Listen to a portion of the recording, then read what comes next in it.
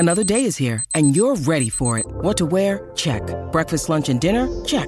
Planning for what's next and how to save for it? That's where Bank of America can help. For your financial to-dos, Bank of America has experts ready to help get you closer to your goals. Get started at one of our local financial centers or 24/7 in our mobile banking app. Find a location near you at bankofamerica.com/talktous. What would you like the power to do? Mobile banking requires downloading the app and is only available for select devices. Message and data rates may apply. Bank of America N.A., member FDIC. When you need mealtime inspiration, it's worth shopping Kroger, where you'll find over 30,000 mouth-watering choices that excite your inner foodie. And no matter what tasty choice you make, you'll enjoy our everyday low prices, plus extra ways to save, like digital coupons worth over $600 each week. You can also save up to $1 off per gallon at the pump with fuel points. More savings and more inspiring flavors make shopping Kroger worth it every time. Kroger, fresh for everyone. Fuel restrictions apply.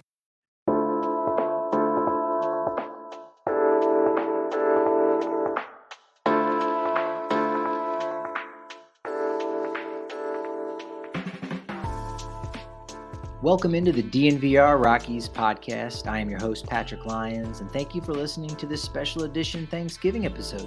Now, with only 4 podcasts on the slate for this week and an interview with Skylar Timmons of Purple Row, where we talk about the state of the Rockies this offseason, already recorded in the can, set to drop Friday morning at 5 a.m., always Monday through Friday at 5 a.m. Didn't need to do any more shows, but frankly, I love doing this so much, and I couldn't resist doing a little special show, hitting the high notes on what's been going on in baseball right now. And everyone's just been so great on the feedback. So I wanted to give back some more today for y'all without any ad reads. None. Nothing about Strava Craft Coffee, Breckenridge Brewery, Green Mountain Dental Group, Manscaped. None of that. DraftKings Sportsbook. I do want to point out, though, that they've got a Thanksgiving special right now that I'm going to be tapping into where you can bet up to $25 risk-free if your same-game parlay doesn't win today. And I don't even think you need any code for that. So no ads for ball, snoozesleep.com, Sexy Pizza, American Raptors Rugby, nothing. Instead, all I ask is you leave a review for the podcast anywhere you download the DNVR Rockies podcast. That's it. That's all I wanted to say. And thank you again for listening in. Super, super appreciate it. Let's just jump into it. Some moves that are happening around the game of baseball in the last 2 days. Right-handed pitcher Antonio Santos was claimed by the Mets, a former Rockies starter, reliever. Made his debut in 2020. Couldn't really get off the ground in 2021. And so the Mets are going to use him as a nice depth piece since much of their starting rotation looks like it's headed elsewhere. We'll get to that a little later on in the podcast. Ryan Castellani also going elsewhere, signs with the Athletics, minor league deal, presumably with an invite to big league camp. He debuted in 2020, had that amazing first start against the D-backs where he had a no-hitter going deep into the game. It wasn't too deep because he had given up a lot of pitches at that point.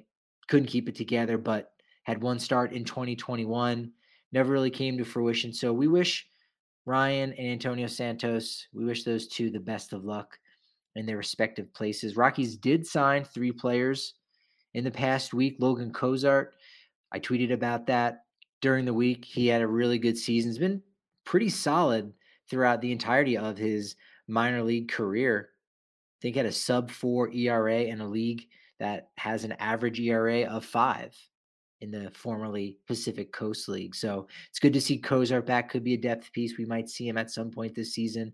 I also signed DJ Peterson, who's been kicking around independent baseball for the last few years as a former first-round pick. And Michael Peterson, a right-handed pitcher who also hasn't really been able to get things together for himself. But the signing of DJ Peterson is interesting because he's an alumnus of the University of New Mexico down in Albuquerque. And he's actually going to join Jordan Pacheco, which, if you haven't heard, that's also news from this week. He was signed to be the hitting coach for the Albuquerque Isotopes down in AAA, the Rockies' top affiliate. So 2 local guys coming back to the Duke City. Wade Davis announces his retirement on Wednesday. He's a 3-time All-Star. Won the World Series in 2015 with Kansas City. Was with the Rockies for that 2018 run. Finished with 43 saves that led the National League.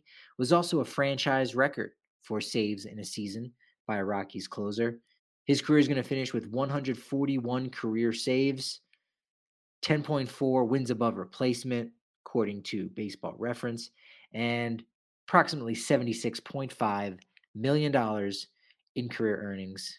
Not too bad. It was also announced on Monday that comeback player of the year for the American and National League were Trey Mancini and Buster Posey.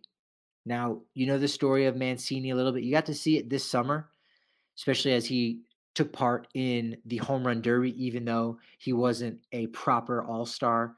He missed all of 2020, undergoing treatment for stage 3 colon cancer, had successful surgery to remove the tumor, went through 6 months of chemotherapy in order to play this season, report to spring training on time, cancer-free. That's a great story. That even goes beyond comeback player of the year. Posey came back because he didn't play in 2020, sat out, was able to opt out. So he did that. So yeah, okay, that's a type of comeback. I do prefer the stories of overcoming some kind of adversity. And look, when you're a catcher that's been banged around and there's a rule named after you essentially because frankly, you were a tackling dummy and you've had some concussion issues. I get it. Buster Posey deserves to have a year off. I think all catchers, that might be something you put in the CBA. Hey, after 6 years of being in the majors, you get a year to just take off and just relax a little bit or take 2 half seasons, whatever it is, because that is a rough job. So he wins the award. One of several players to do it, most recently Francisco Liriano. Now, 2005 was the first year that MLB started giving out these comeback player of the year awards officially, but the Sporting News has been doing it since the 60s. Brett Saberhagen won it twice. Boog Powell. Andres Galarraga won it twice. First, when it looked like his career was all but over with the Cardinals, Don Baylor and the Rockies coaching staff in that inaugural season in 1993, bring him back from the dead. He has that great year. And then after going through his own cancer scare, comes back in 2000 with Atlanta and wins the award. So he's also a 2-time winner. Some other Rockies who have won the award. Greg Holland won it in 2017.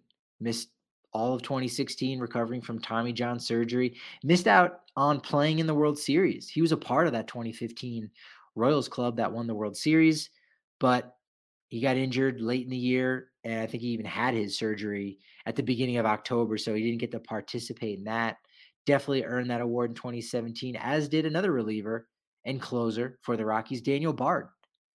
He hadn't made an appearance in the big league since 2013. Really, 2012 was his last full season. He only made 2 appearances in 2013, but lost command of his pitches, was given a couple opportunities with the Cubs, Mets, Rangers, Pirates, Cardinals, but just couldn't figure it out. Didn't have it.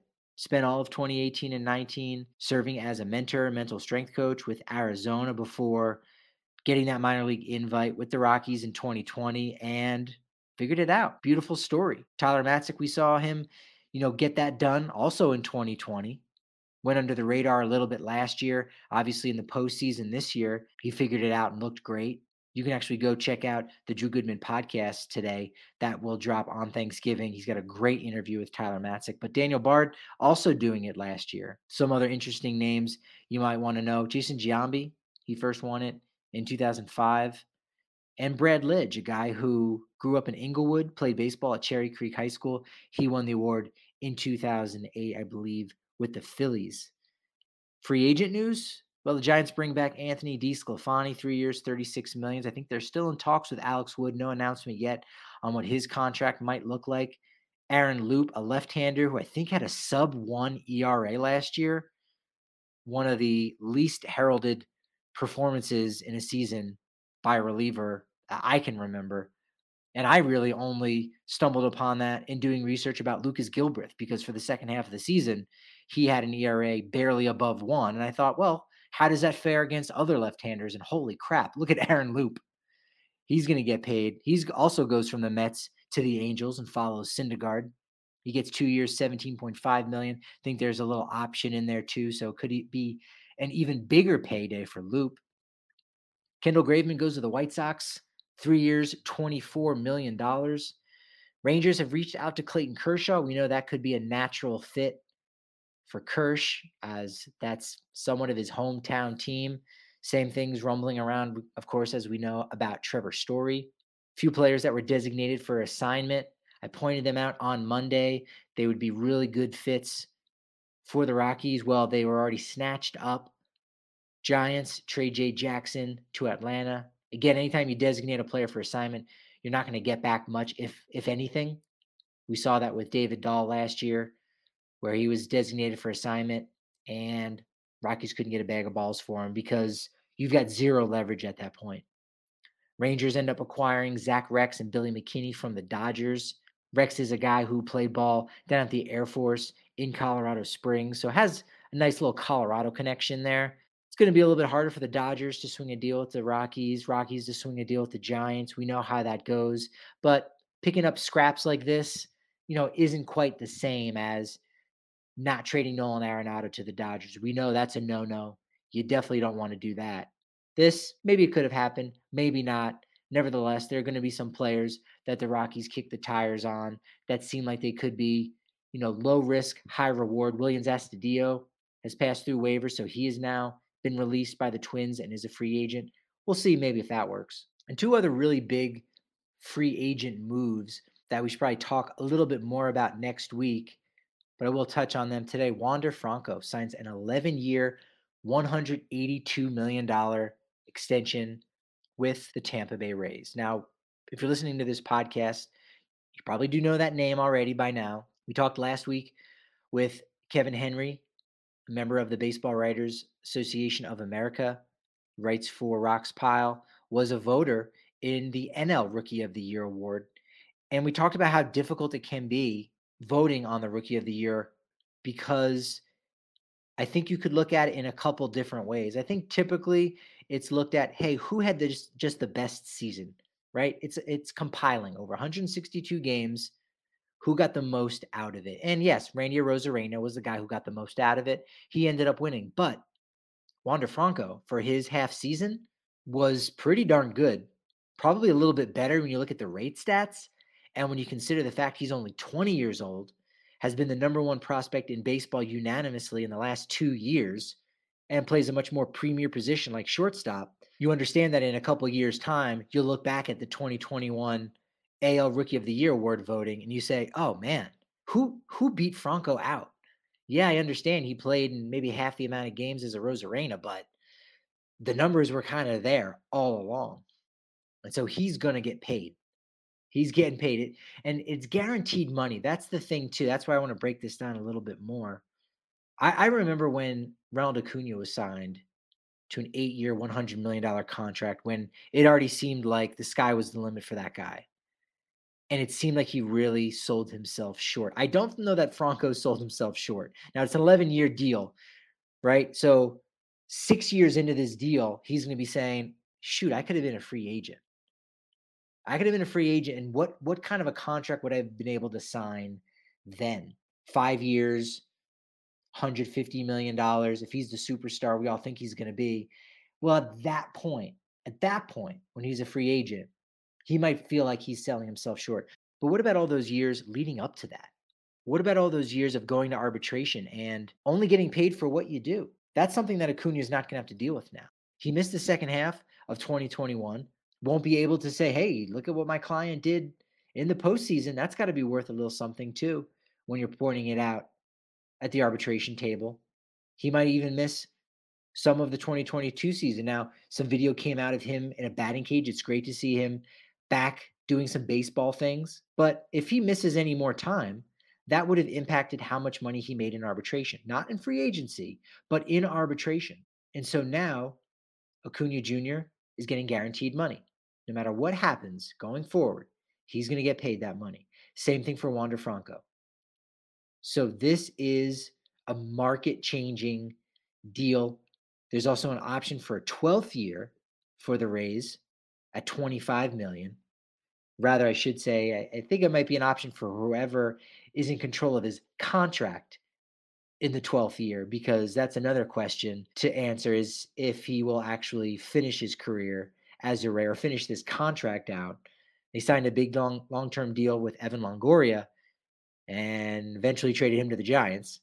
There's also some escalators in there that, based on MVP voting, could be worth $3 million each year. And so, if everything plays out perfectly, and even still, perfect is not reasonable because he's not going to win the MVP 5 years in a row because no one has ever done that. I mean, Bonds came pretty darn close, but we know why. But yes, the maximum this deal could be is for 12 years, $223 million for a player that's played about a half season of baseball.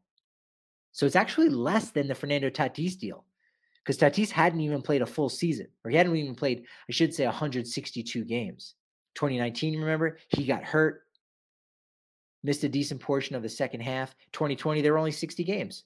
And he signs the deal ahead of the 2021 season for $300 million.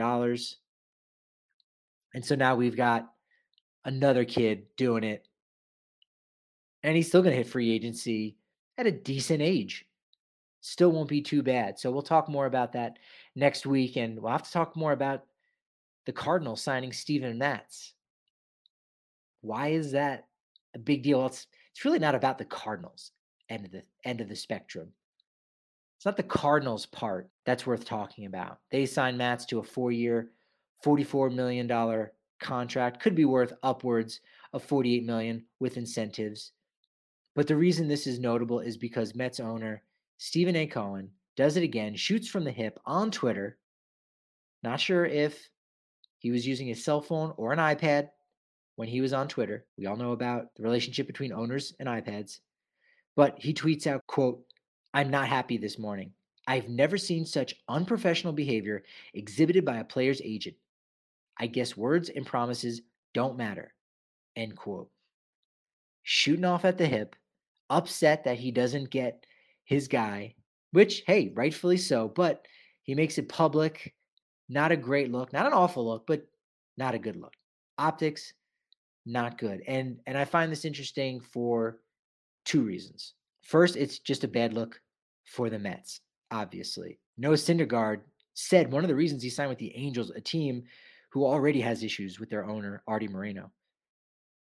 He said that he chose the Angels over the Mets, citing essentially some dysfunction in-house with the Mets, and kind of wanted to just get away from that. So out of one frying pan into another frying pan in Los Angeles.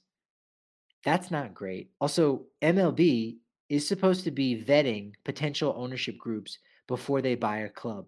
Did they not know Stephen A. Cohen was going to be behaving like this? Because it hasn't been good. He hasn't said anything too crazy, but he's saying things when he doesn't need to say anything. And that's what's surprising. It just seems very petulant, just very unprofessional. So he doesn't get his guy. He's going to whine. It could happen a few times this offseason. There's a lot of people jumping ship, and we know what that means when people are leaving your organization and you're having a hard time replacing them. They had a hard time finding a replacement for their general manager. Finally, they locked up Billy Epler, former GM of the Angels, coincidentally, and we'll see how difficult it is for them to bring in a manager that they want. They may end up with a manager that they're okay with, or one that is 8th on their depth chart because the first 7 really wouldn't touch them with a 10-foot pole. There's a possibility that's true. And I also find this story interesting because it does make me think about the Rockies and John Gray, and if John Gray will give the Rockies the final word, the final refusal, because I've been saying that they will. And it's not exactly Gray's call. We know that he wants to come back to Colorado. This is where he's made a home for himself. This is where he feels most comfortable. But to some degree, it's his agent's call. And if the Rockies are somehow holding their breath the same way that Stephen A. Cohen was holding his breath with Steven Matz, a guy who's from Long Island and has strong ties with the organization, came up with the Mets, well, then we could see this scenario play out again this offseason. Of course, we hope not. Padres, a little less exciting news, but they signed a 27-year-old to be their big league hitting coach. How about that? That is interesting, especially when you consider that last season, their average hitter was 28 years old. So you're going to have a guy instructing older players on how to be successful. And it's a guy that was never in the majors. It's not a guy whose career flamed out early. And I think now that's gone away too a lot. This idea of, well, hey, if you never made it to the majors, you can't tell me what to do. We know that kind of barbaric thinking, maybe to use a phrase, no longer exists. So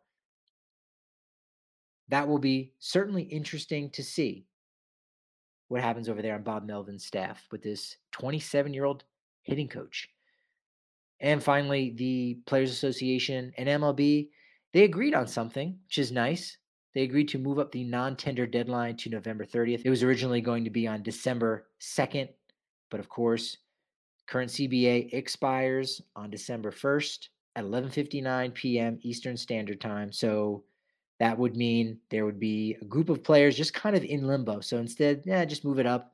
And if you want to non-tender a player, meaning you don't want to pay his contract, he's essentially gone. November 30th is that day. I think there could be a couple players on the Rockies roster where you could make that case that the Rockies themselves may not want to pay a player's contract. There's no one right now on the roster that I think has a bloated contract in their second or third year of arbitration. Not at all. But I also would have said the same thing about David Dahl, and he was cut last year over $2.7 million. And there's about 3 or 4 players set to make more than that this upcoming year. So we'll see what happens with the Rockies in the next couple of days. But hope you guys enjoyed this quick little update podcast. There's going to be one more dropping tomorrow. Hopefully everyone's safe out there. You're having a wonderful Thanksgiving, packing on the pounds, going back for seconds, thirds, stashing some leftovers, eating it for the entirety of the weekend. That's really what it's all about.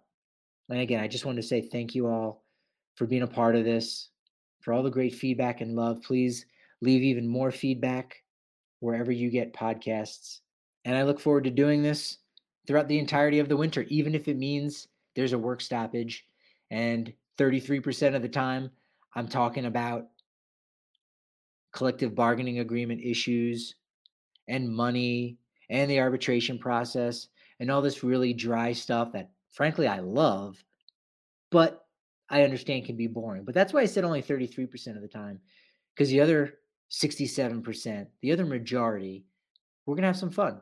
We're going to have some fun talking baseball movies, talking some Rockies history that you may or may not know about, or you may have forgotten or not even realized even existed, because I love digging into that. So thank you all again. Happy Thanksgiving. And for DNVR Sports, I'm Patrick Lyons. Thank you for listening to the DNVR Rockies podcast.